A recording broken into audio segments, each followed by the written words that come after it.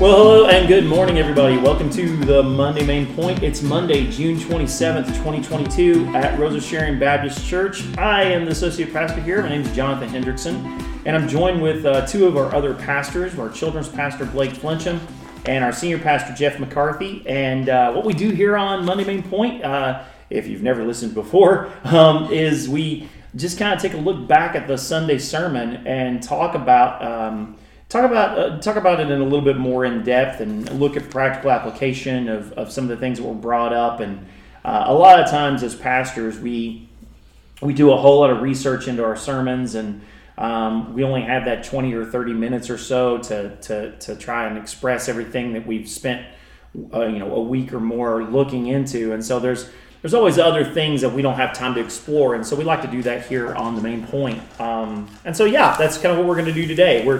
We're looking at a message that was brought, actually this is VBS week for us. Well, it was VBS week. We just wrapped up our Vacation Bible School.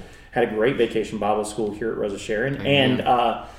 And we just wrapped it up. The theme was monumental, and I thought it was kind of neat that group actually, for the most part, stayed in one Bible story this year for all the different Bible adventures. They really sort of homed in on Joseph and the Joseph story and pulled all the biblical truths that they pulled from that story, save one. And then, of course, they want to work the gospel in, so they clearly, I think the fourth one, they look mostly at the Jesus story more than the Joseph story. But they did bring up some parallels. Oh, really? The things that they taught about Joseph. So they talked about Joseph in every single night. Then that's pretty cool. Well, it was just a little snippet where when you were talking about it, that you kind of did a parallel with Joseph. That's cool, but because in years past it's felt like a little bit of a hodgepodge, and so it's kind of neat that they just stayed in one area and really explored that. But Joseph is a good one because of some of the things you were bringing out yesterday, and I think it was towards the end of your sermon actually that you brought it out. But the parallels between Joseph's story and the Jesus story, the narrative surrounding Jesus and the gospel is really, there's a whole lot more there than I had even thought to explore.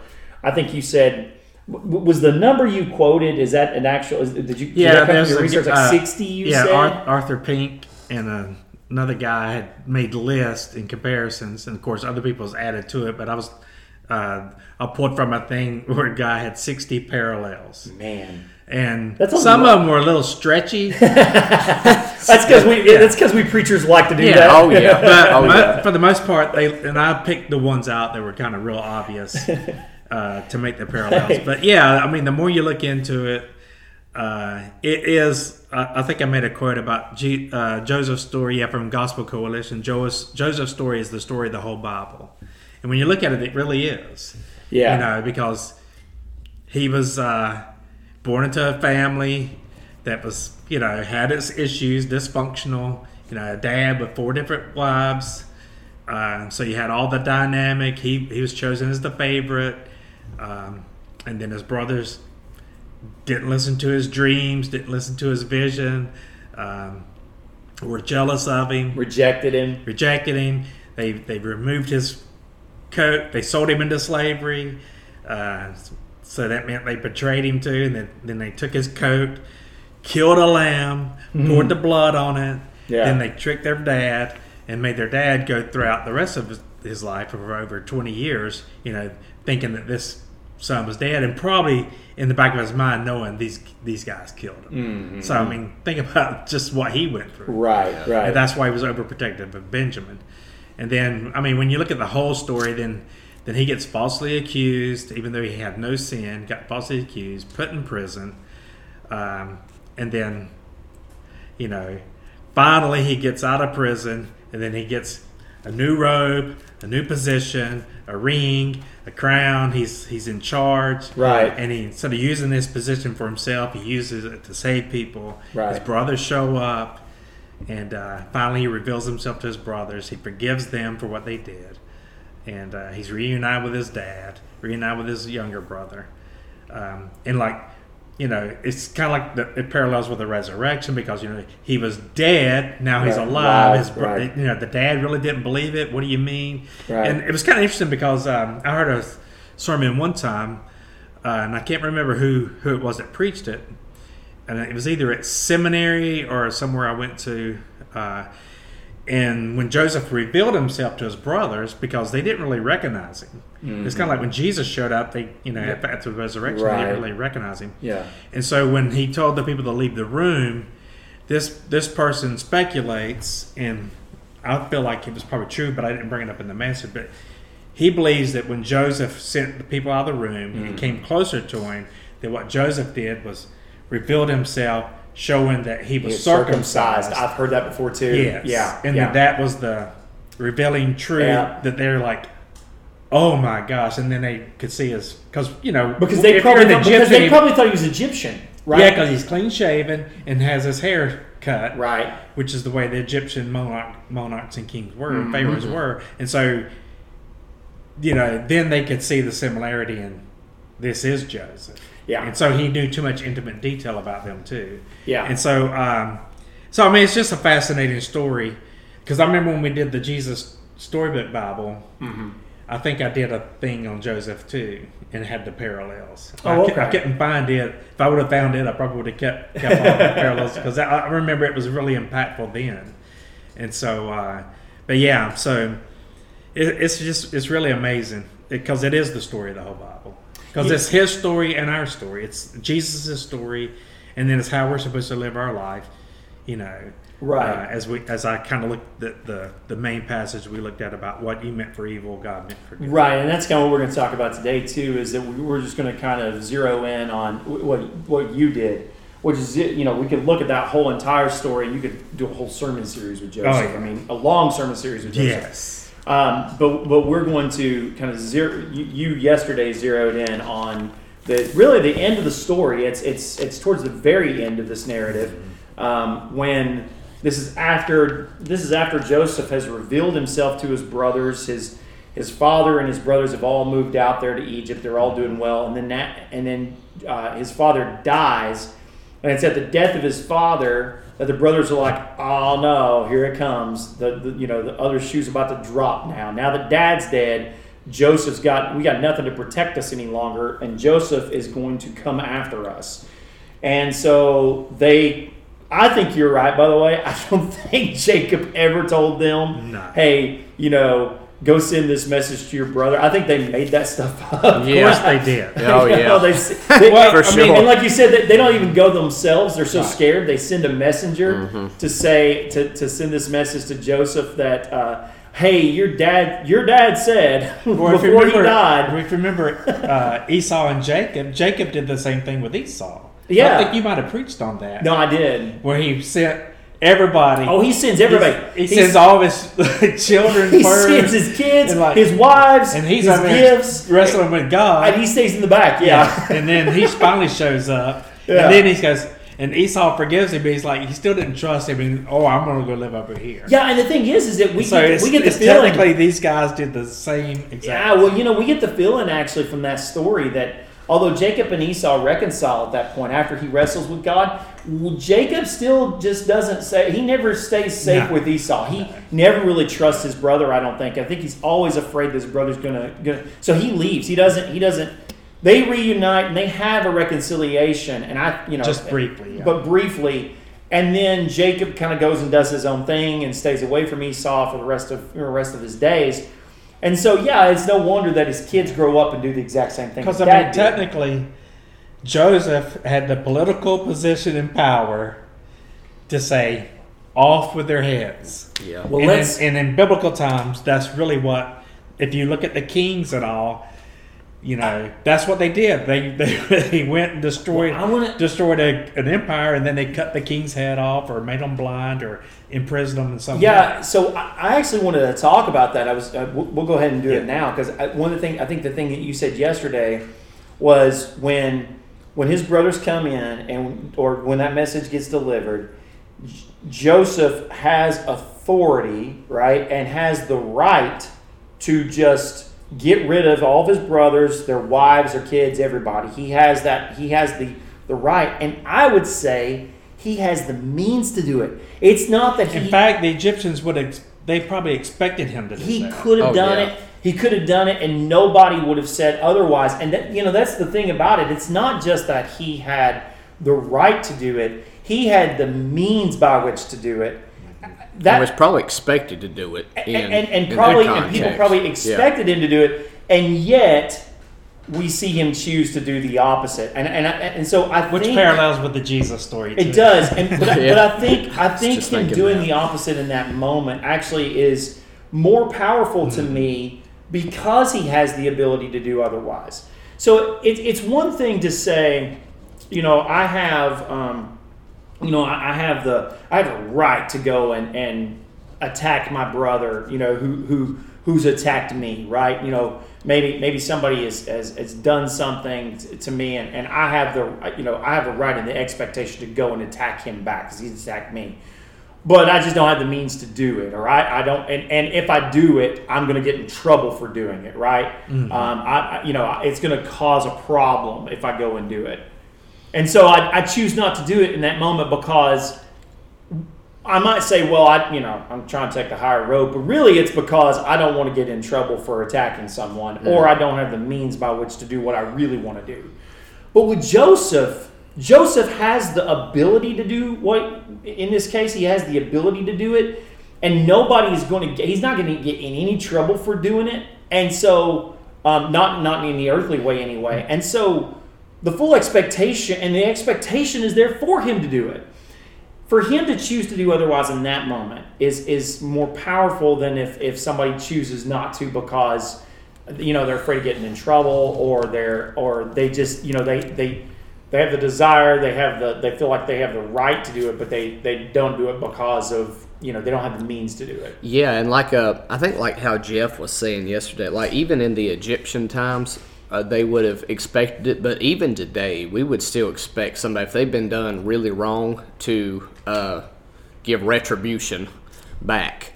Yeah. And if there's not any retribution back, you think, well, are they going to get them at a later time when they're at their lowest, when it really hurts the most? Or, there's all sorts of things going through. Like, is there a backroom kind of plan going on about this?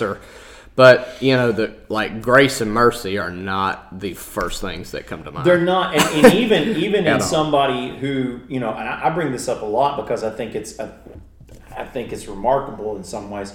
Even in somebody that we would sort of honor as a good leader, which is like King David. King David on his deathbed basically tells his son Solomon, like, get after him. I made promises to these guys not to go after them and not to go after their families, but you didn't make those promises. Like one guy. It's like a full-on Godfather like one moment. Guy, I forget his name, but his whole thing was he had to stay in his house. Mm-hmm. He was under house arrest basically until the day he died. And if he ever ventured out, then he could be killed. Yep. And sure enough, he ventures out during Solomon's reign, and Solomon's like, "Hey, you messed up." I think he went to get an animal or something. That it was some kind of crazy thing. Where then he goes and okay, off with their head. So there, and again, the expectation there, even with King David, is that you do these things. Make sure and take care of all your rivals. Make sure and anybody that could rival you, anybody that could possibly be a threat to your kingdom, you have the right to go and take them out. And with King David, David has experienced grace and forgiveness for doing some horrible things, right? And he even writes poems and poetry about how God's forgiven him. And yet in that moment, he's like, no, you go and take care of this. Because the practical side of the kingdom says to go and do that. So I think the same thing with Joseph here. Joseph hasn't even he's basically Pharaoh's second in command and was given the authority. He's in charge. Yeah. So all he had to do was say, "Yeah, we're going to execute these guys," and nobody would have said boo about it. I think they probably expected him to. That's why they got word back to Pharaoh, like something's going on here, but he's not treating them the way normally it would happen. Yeah. And at this point, I think the Egyptian people knew that was his brothers. Once they knew, and remember, they knew he that had one other way of saving them because he said they're all a bunch of shepherds, which they were abomination to the Egyptians. Right. So they weren't going to touch them or deal with them because they didn't want to be around these people that were unclean. And so basically, they were able to live and survive. Yep. And it wasn't until Joseph dies later on when you go into the next right. book. Well, they're all living. Joseph dies, and there's a one or two generations later that they've forgotten about Joseph. Right. Now they become slaves. Right. They're all living over in Goshen, Yes. just outside of Egypt proper. So, yeah. So I guess hearing that, and this gets to that first point. Because the first point that you made is that like Joseph, we're going to encounter people who intend to harm us. And that's just a reality of life, right? I mean, the reality is we're going to have people who, and I like the word you use here, who intend to harm us. I think that there's a difference, guys, between those who intend or work to purposely harm someone or bring harm to us or attack us or persecute us or whatever, and those who hurt us with good intention, because there are people who have good intentions who are not being have no malintention whatsoever, but can still end up hurting us. Yeah, I mean those things are going to happen. That happens, and that happens a lot in churches. I think a lot of times, if you look at a lot of disagreements that happen in churches, in church life, a lot of times people have good intentions. They think that they're doing the right thing, and they'll still hurt people in the process. There's a great book written on that, a great devotional series called Well-Intentioned Dragons that I love. And it names all the different ways and all the different well-intentioned dragons that we encounter in church life. And these people all have good intentions. They want to help their church. They want to see the church. And they think that by doing these things, they're doing the right thing. And they don't realize that by doing these things, they're breathing fire and causing harm. And with church, because a lot of times they can have good intentions, but the way they come across can be like, power hungry or backstabbing or something like that, or what's the word I'm looking for?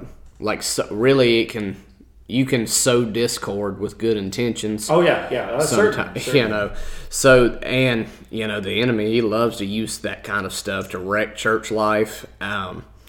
So yeah, I like that you brought that. Yeah, up. but this was like an intentional act they did. I mean, because the literally means to weave. So so I was thinking about that. Yeah. And the cool thing, which I brought up in the second point, was it's the same word is used now for God. That he takes what was woven for bad and reweaves it to something. Yeah, that's right. So that's why I guess I used the word may, because I didn't want to make it like. I didn't want everybody to think everything that ever happened to them in life then is a result of something that God now is going to use for good. And so you have to really have discernment. And so, like you just said, one big thing is, did they intentionally hurt me, or did they just hurt me and no intention? Right. Hey, let's get on with it. But if they're plotting and scheming and manipulating and things are going on, now they're hurting me. So how am I going to respond? Yeah. And so what they're thinking you're going to do, because if they are conniving and doing all that, it's kind of like politics. Then I'm doing all these things intentionally behind your back and sowing discord, or throwing mud, or all these things that happens in kind of like worldly ways. Sure. Then the person doing that is going to expect you, when I do that to you, because you're my foe or enemy or the person I don't like, then you're going to in kind then return back to me what happened to me. And so they're already expecting that. Mm-hmm. And so what Joseph did was he did the unexpected. Even though he had told them previously, God meant all this for good, and we're going to see that in the second point. He's reassured them now that, hey, look, what you intended for evil, God meant for good, to save not only us, but save everyone. Mm-hmm. And so it's definitely an intentional intentional harm caused by someone toward you or towards the church or towards Christianity or towards Jesus Christ. Yeah. So how do you respond to that? Right. And I like that because I hadn't heard the thing about the Hebrew word meaning like to weave or to, because you think about when you think about like if I'm thinking about like weaving or plaiting together these different strands to scheme, right? There's scheming involved, and so there's all these strands that they had to work together. They had to come up with the idea of catching him off guard, and then they had to come up with the idea of, okay, we're going to throw him in a pit. No, okay, now what we're going to do is we're going to sell him. Oh, but if we sell him, then we got to come up with some way to hide it from Dad. And so they had to weave all these strands together. Lie created a new lie. Every lie, and so there's this whole that every step of that process though is very intentional towards bringing harm to Joseph, bringing suffering to Joseph. And so when you look at even when he goes to Egypt, Potiphar's wife intentionally harmed him. Right. Now, the cupbearer, whether it was intentional or not, he harmed him by keeping him in prison a couple of years longer. Sure.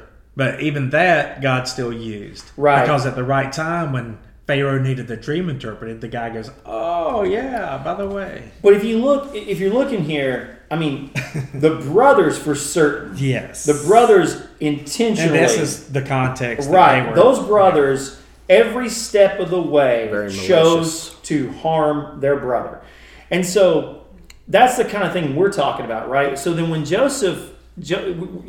when we say that Joseph had the right to basically turn around and bury them, literally. Yeah. Well, they know that because that's what they're saying. Hey, he's, now that his dad, now that his father's dead, he's going to show us anger and pay us back. Right, all the wrong we did. That's fully so what they know expect. that he is, he's in a position of power and authority. He has all the political means to destroy his enemies. Yeah, and Jeff, I like what you said because I think there's some truth to it. When people work to harm you, and I do mean work, or like they intentionally do things to harm you, to cause you problems, to be an obstacle to you, to the church, whatever, right? When they do that, they fully expect, their expectation is that you're going to do the same to them. Mm-hmm. That if it's ever found out that's what's going, they expect. You call me a liar, I'm going to call you a liar. Right. That you're going to, as you said, fight back. Yes. That's the expectation. I just think there's some truth to that. I think that that oftentimes if somebody goes after someone and they just fully expect them to come back at them because that's the way of the world, right? I mean, that's the way things go. Like a get even kind of mindset. Yeah, we all have this sort of get even mindset, right, Blake? And a lot of times, going back to like the intention stuff, you can want to get even with somebody and have this weird good intention, if you will, that you want to teach them a lesson so that it won't happen again. But still, it's like swooping down to their level is not really the best thing either. So then, what Joseph shows us, and we're going to see this too. What Joseph shows us is that while he could have intentionally brought harm to his brothers in the same way they intentionally brought harm to him, he intentionally chooses forgiveness. Mm-hmm. And there's intentionality there. This isn't something that, so again, like that, and when you do that, when you follow this example, and it's the example that Joseph gives us, but it's also the example that Jeff pointed out that Jesus sets for us, right? Mm-hmm. When we intentionally choose compassion, grace, mercy, forgiveness, one, it throws our enemies into disoriented mode. They're like, they don't understand what's going on. Mm-hmm. Wait, why are you not fighting back? You're supposed to fight back. You're not fighting back. Right. And then it's, why aren't you fighting back? Yeah, I mean, a great example that happened recently, and we've talked about before, was like that Charleston shooting where that young man went and killed those people. That's a good example. Well, and that was in the midst of, rioting and burning down and stuff. Mm-hmm. That kind of all happened at about the same time. But when those people showed up at the initial hearing, which was like 2 or 3 days later, the whole church comes there, and they're all saying, "We forgive you." It's almost like it took all the... I mean, it was like the complete opposite. And, but there's other people that would claim to be Christians, and they're the ones stoking the flames, and we're going to riot, we're going to protest, we're going to tear things up, we're going to destroy things because we want justice. And so, but the people that showed the true Christianity, it takes all the... It basically shows what it's supposed to be. Right. And so if we as Christians, if we fight back and insult back and all, then all of a sudden now we're just stuck there in the world and we're not really making a difference. Well, and I think another great example is around that same time is the brother of the was the brother of the guy who was shot and killed by the police officer. Texas, and we showed the video. We showed the clip of that, and then you saw him say, "Can I give her a hug?" Yes. And it was.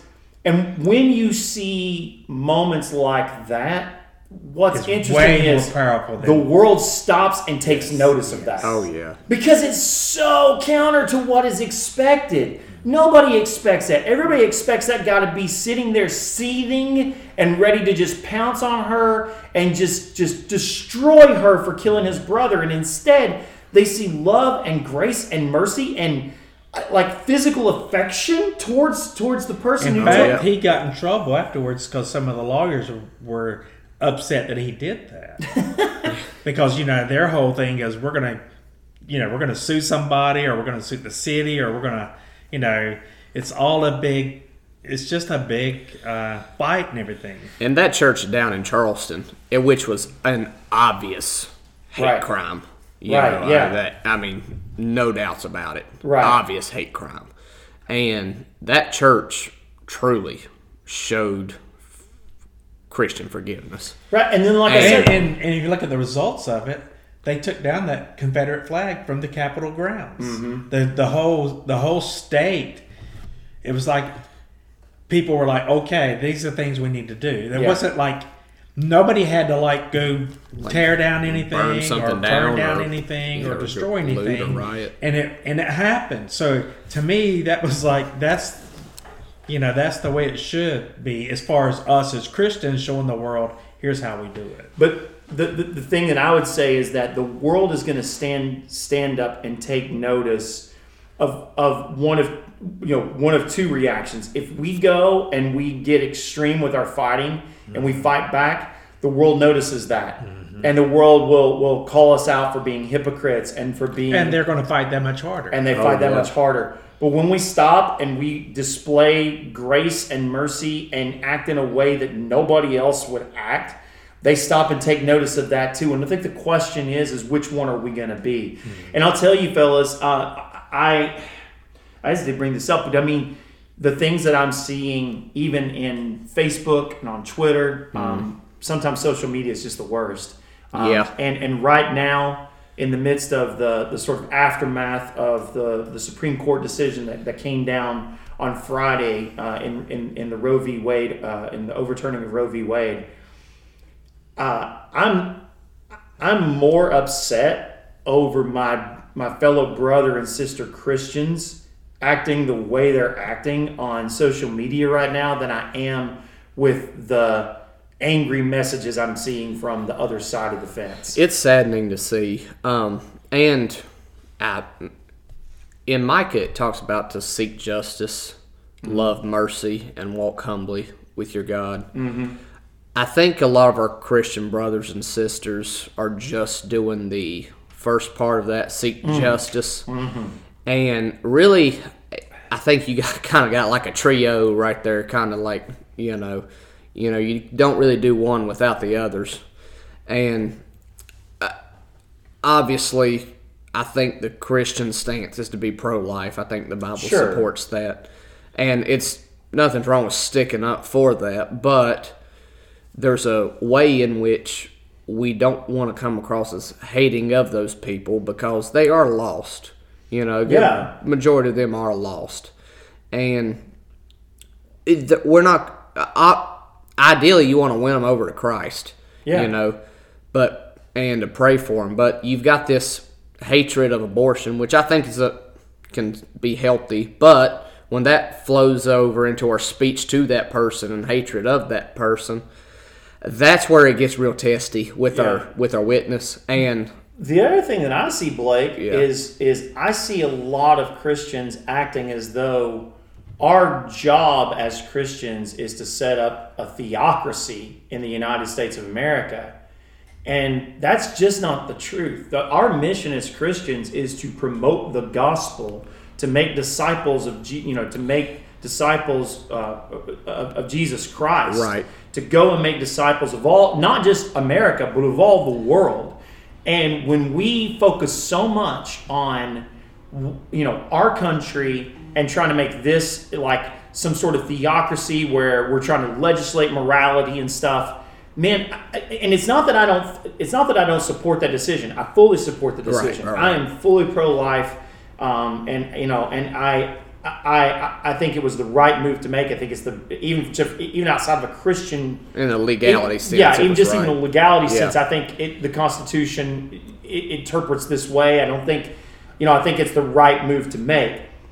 That being said, I just, my goal as a Christian, do I want to live in a Christian nation? Well, sure. I mean, it'd be great to live in a Christian nation, but the Bible says I am a foreigner and a stranger in this land, and I should expect it to feel like a foreign, strange land. Well, I think to back up I think a lot of times we might struggle with what the first century Jews did with the expectation of a Messiah who would come with a earthly kingdom at first. Mm-hmm. And Jesus is like, my kingdom isn't of this world. Yeah. And I mean, because we want, they were wanting this Messiah to come in, kick butt, take names, fight against the Romans, if you will, for, against the pro-choice abortion stance for right now. We kind of have that same mentality.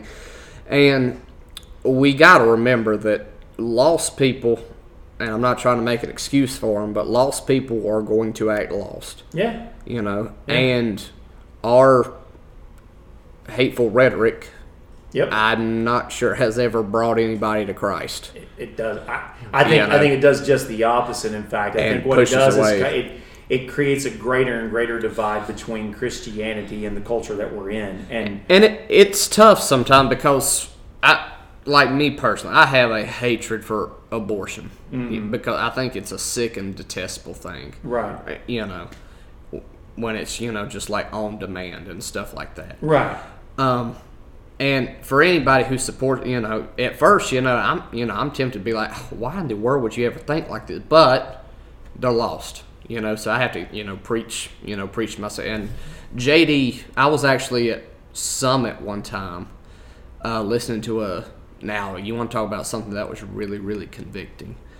JD talked about how a lot of these people who are lost supporting this in ways that you wouldn't never want to hear.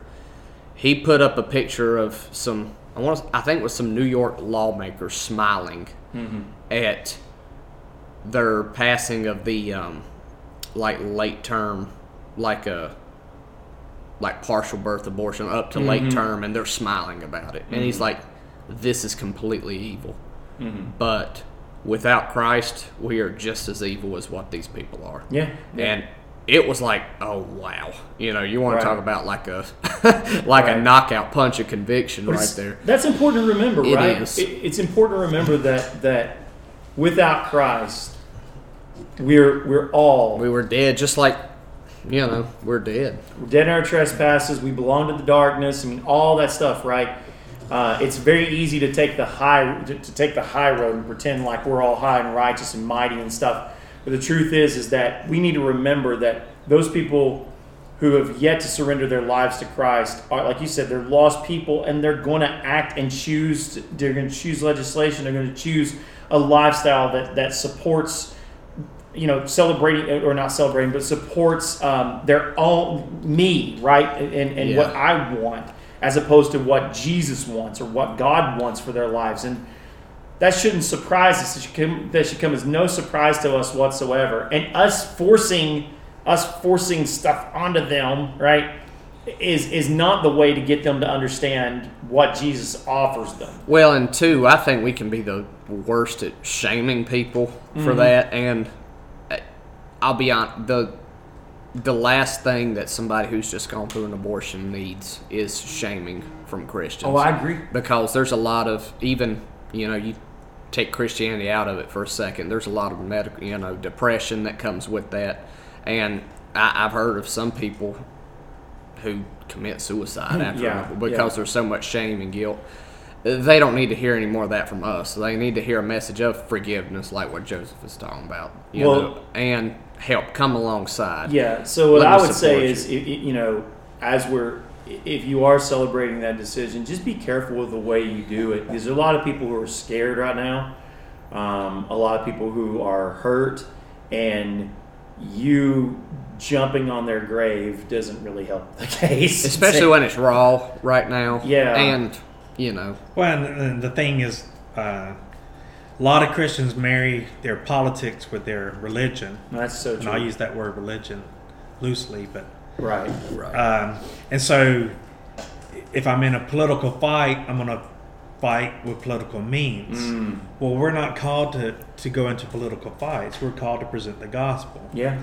And so they want the fight, they understand the fight, and then if we come back at them and fight like they fight, then we're just still going to continue to have a divided country and never get anything accomplished for the everyday average common ground people. And so hopefully this will help people come to a conclusion that makes sense, that's logical, that's reasonable, and that there can be some more safeguards and different things, because abortion is going to be here. Yeah. Not every state's going to outlaw it, Right. And even here in North Carolina, I don't think it's going to get it's still going to be what it is right now. I think 24 weeks. But, Yeah. But even at that, I mean, the last thing you do is like, okay, my opponent's down, now I'm going to stomp on them. Right. That's the political thing. Our thing should be just to continue to pray, continue to provide alternatives. When people have these children now, the church has got to step up and we got to be there for people. One of the sort of condemnations that the other side of this of the fence has to say is, you're only pro-life when it's a fetus, right? Mm-hmm. But you're not very pro-life when it comes to from womb to tomb. And truth be told, I think that there's we got to look in the mirror there and say, well, there's some honestly, we need to look at that. And as the Church of Jesus Christ, we need to take steps to do exactly what you just said. If we're really going to be pro-life, let's be pro-life from womb to tomb. Let's really, be there for people, help people that are, wherever they are in that process of life. If we're going to be pro-life, let's always be pro-life. Right, and because I heard a statistic for every abortion center there is, Christians have gotten 3 support pregnancy centers. Mm-hmm. But, where are we on some immigration stuff? Right.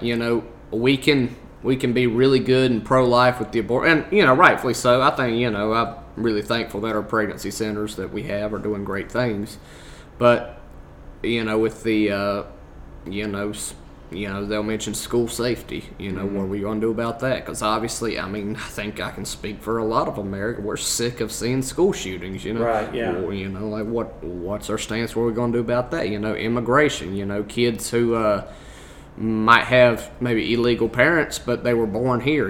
What about what about that? Are we going to do? And we can. I think a lot of times in the past we've come across as not all the way there on some of that. And I'll just point back to something you said earlier, Jeff, before we started the podcast. But we as Christians need to stop being so judgmental when somebody does make a mistake.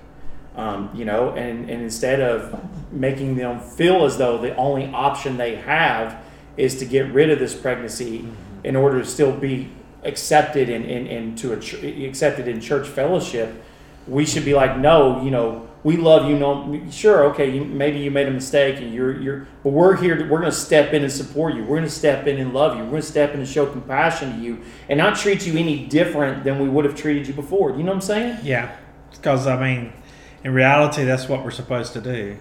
The Bible's filled with stories, and if you look at Jesus' bloodline, and we've done that, right? Questionable women, God still gets good out of bad things and evil. And so that's the whole point, too, that I was trying to make, that he had the political power. Yeah. And if Christians say, we want the political power, well, technically, with the Supreme Court right now, we have political power. Mm-hmm. Now, are you going to wield it?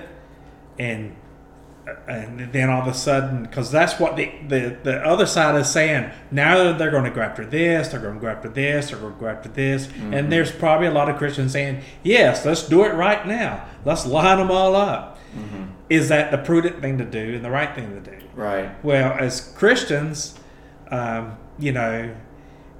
supposed to, if it sets up where those things happen, that's okay. But if it's an intentional, the weaving, the plotting, the scheming, and all that, then we're basically like the world. Yeah. And that's kind of the point I was trying to make. Yeah, and that gets to your second point, really, that like Joseph, we need to see how God can use these, this malintention against us sometimes for His purposes.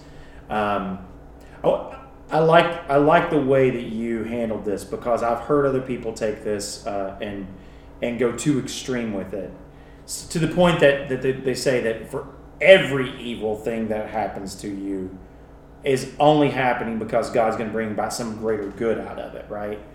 And I'm not about that. I think that there are things that are evil that are just are evil, and they happen, and there's no real they're what we call gratuitous evils. I think that does happen. I think gratuitous evil happens. I also think, though, that sometimes that God does take evil things that happen and absolutely turn them to the good. What I think is more important than any of this is when you look at the story of Joseph, without ever knowing the end of the story, no matter what happens to him, when his brothers sell him into slavery, when he's in Potiphar's house as a servant, when Potiphar's wife accuses him of something he didn't do, when he ends up in prison, and has a way out, and the guy forgets him, and he's still stuck in prison. Every step of the way, Joseph never, ever stops trusting God. Mm-hmm. Through all of the suffering, he's trusting God. And he doesn't know. He doesn't know that at the end of the story, he's going to be second in command to Pharaoh. Right. When he's trusting God, he doesn't know that. He has no clue. For all he knows, he's going to rot in prison. He's just going to stay there in prison. Even when he became Pharaoh's second in command, he never knew his brothers were going to show up one day saying, "Hey, we need food." No, he didn't know any of that. He didn't know any of that. Like he had those dreams early as a kid, but I don't think those dreams were like. Certainly, Joseph in prison didn't look back at those dreams and go, "Well, it's going to happen someday." He probably is looking at it going, "I guess I'm stuck here. That guy forgot me. He was supposed to get me out of here. It didn't work, but I'm going to keep trusting God." And that's what stands out to me about Joseph. And I think it's because he continues to trust God that God takes the evil that's done against him and is able to use it and bring good out of it. And in the end, Joseph does become second command. He has all these blessings. I mean, he becomes very wealthy. He's very prosperous, even by earthly standards. He is really the world becomes his oyster in some. He's put in a position of authority and power that where he could take out his brothers if he wanted to. And yet, even in that instance, he continues to be trusting of God. I think it's his trust in God that causes him to forgive his brothers. Because he says, "Who am I to punish you?" Yes. That's God's job. That's not my job. That's not up to me to punish you. That's somebody who's trusting God, man. And when we trust God in the midst of our suffering, I'm not saying it's always going to end up in a bed of roses.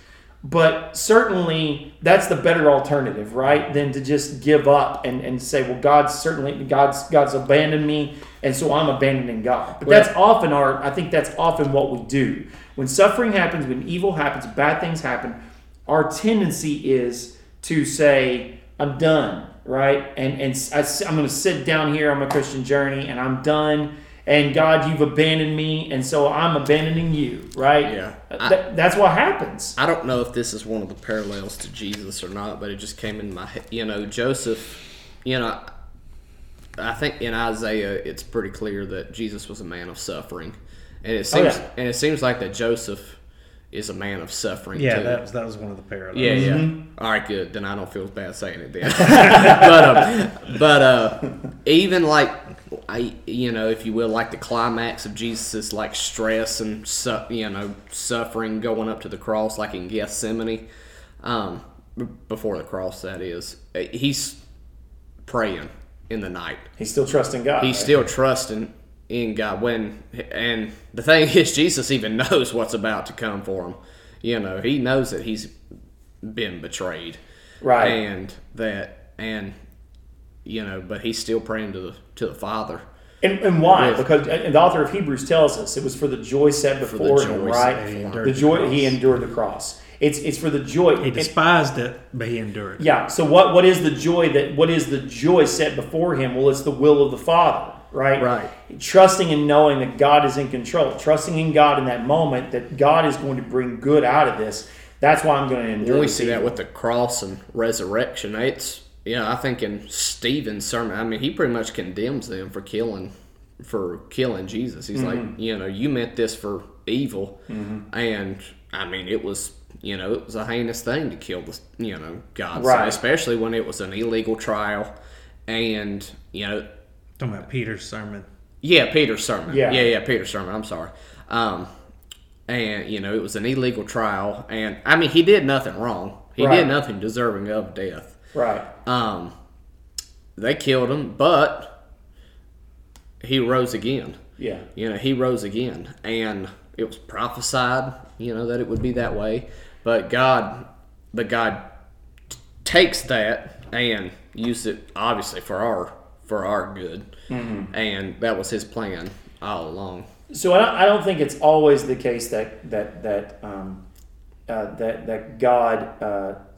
I don't think it's ever the case that God uses evil to do good. Right. I don't want to say it that way. Right. But I think God brings about good in spite of the evil. And that's the point I was trying to make is that.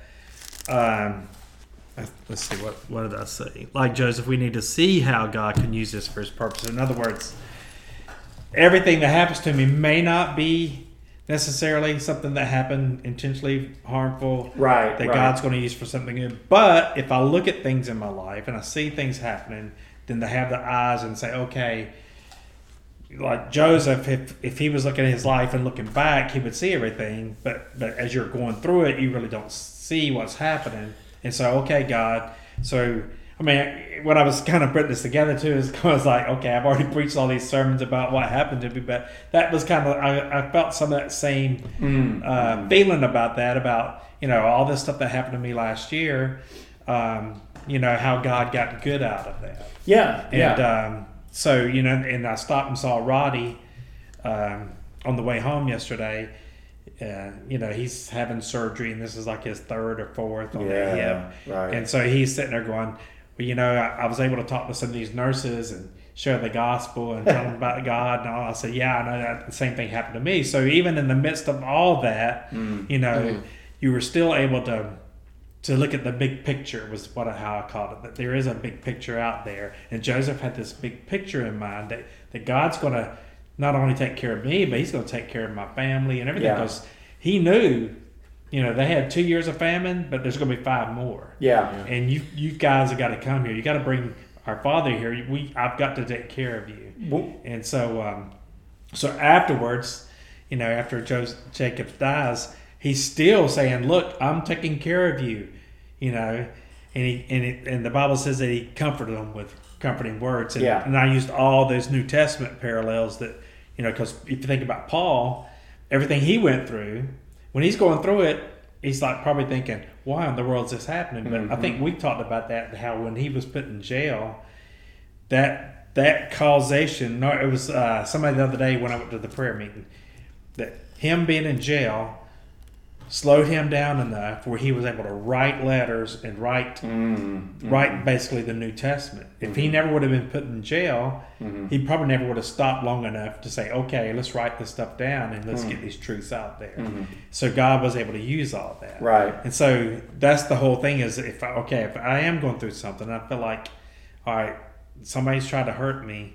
Now looking back at it and looking at what's going on in my life, how can now I use that for God's purposes, or see His purpose in all this? And even when it's not somebody hurting you, even when it's just a bad situation, I'm reminded of a story that we heard at Student Life Camp, and David Platt was talking to the students about being missional minded, and he talked about how he played baseball in high school, and he was getting ready for the season and broke his arm. And it was going to take him out for the whole season, and and he, obviously that's devastating. You're an athlete; you're going to be out for the whole season. Now you're going to be benched. You've trained all this time. You're ready for this season, and now you don't even get a chance to perform and to be there for your team and stuff. And a friend of his who was a Christian came to him and said, "Okay, how are you gonna use this? How are you going to use this to further the gospel? How are you going to use this to accomplish God's purposes?" And so he and his friend thought about it, and he said he had a cast that went from his wrist all the way up his arm. And he said, "This is corny." He said, "I realize it's corny looking back at it, but it was effective." He said, "The two of us worked together and wrote in huge letters, 'Are you sure?' on the cast."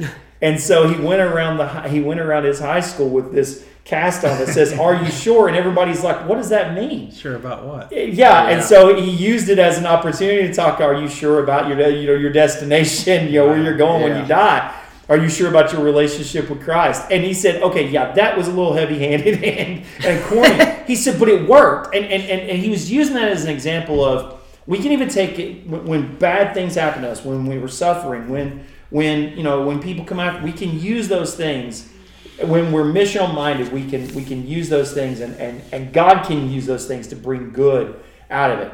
It's not always going to be the case that I don't think God caused him to break his arm so that he would have this cast, so that he could do that. But rather, good can come out of it because of his obedience to God and because of his intentionality. Does that make sense? Mm-hmm. And that's where I've spoken with some of my friends who at Southeast who I'm leaning on the more deterministic side, and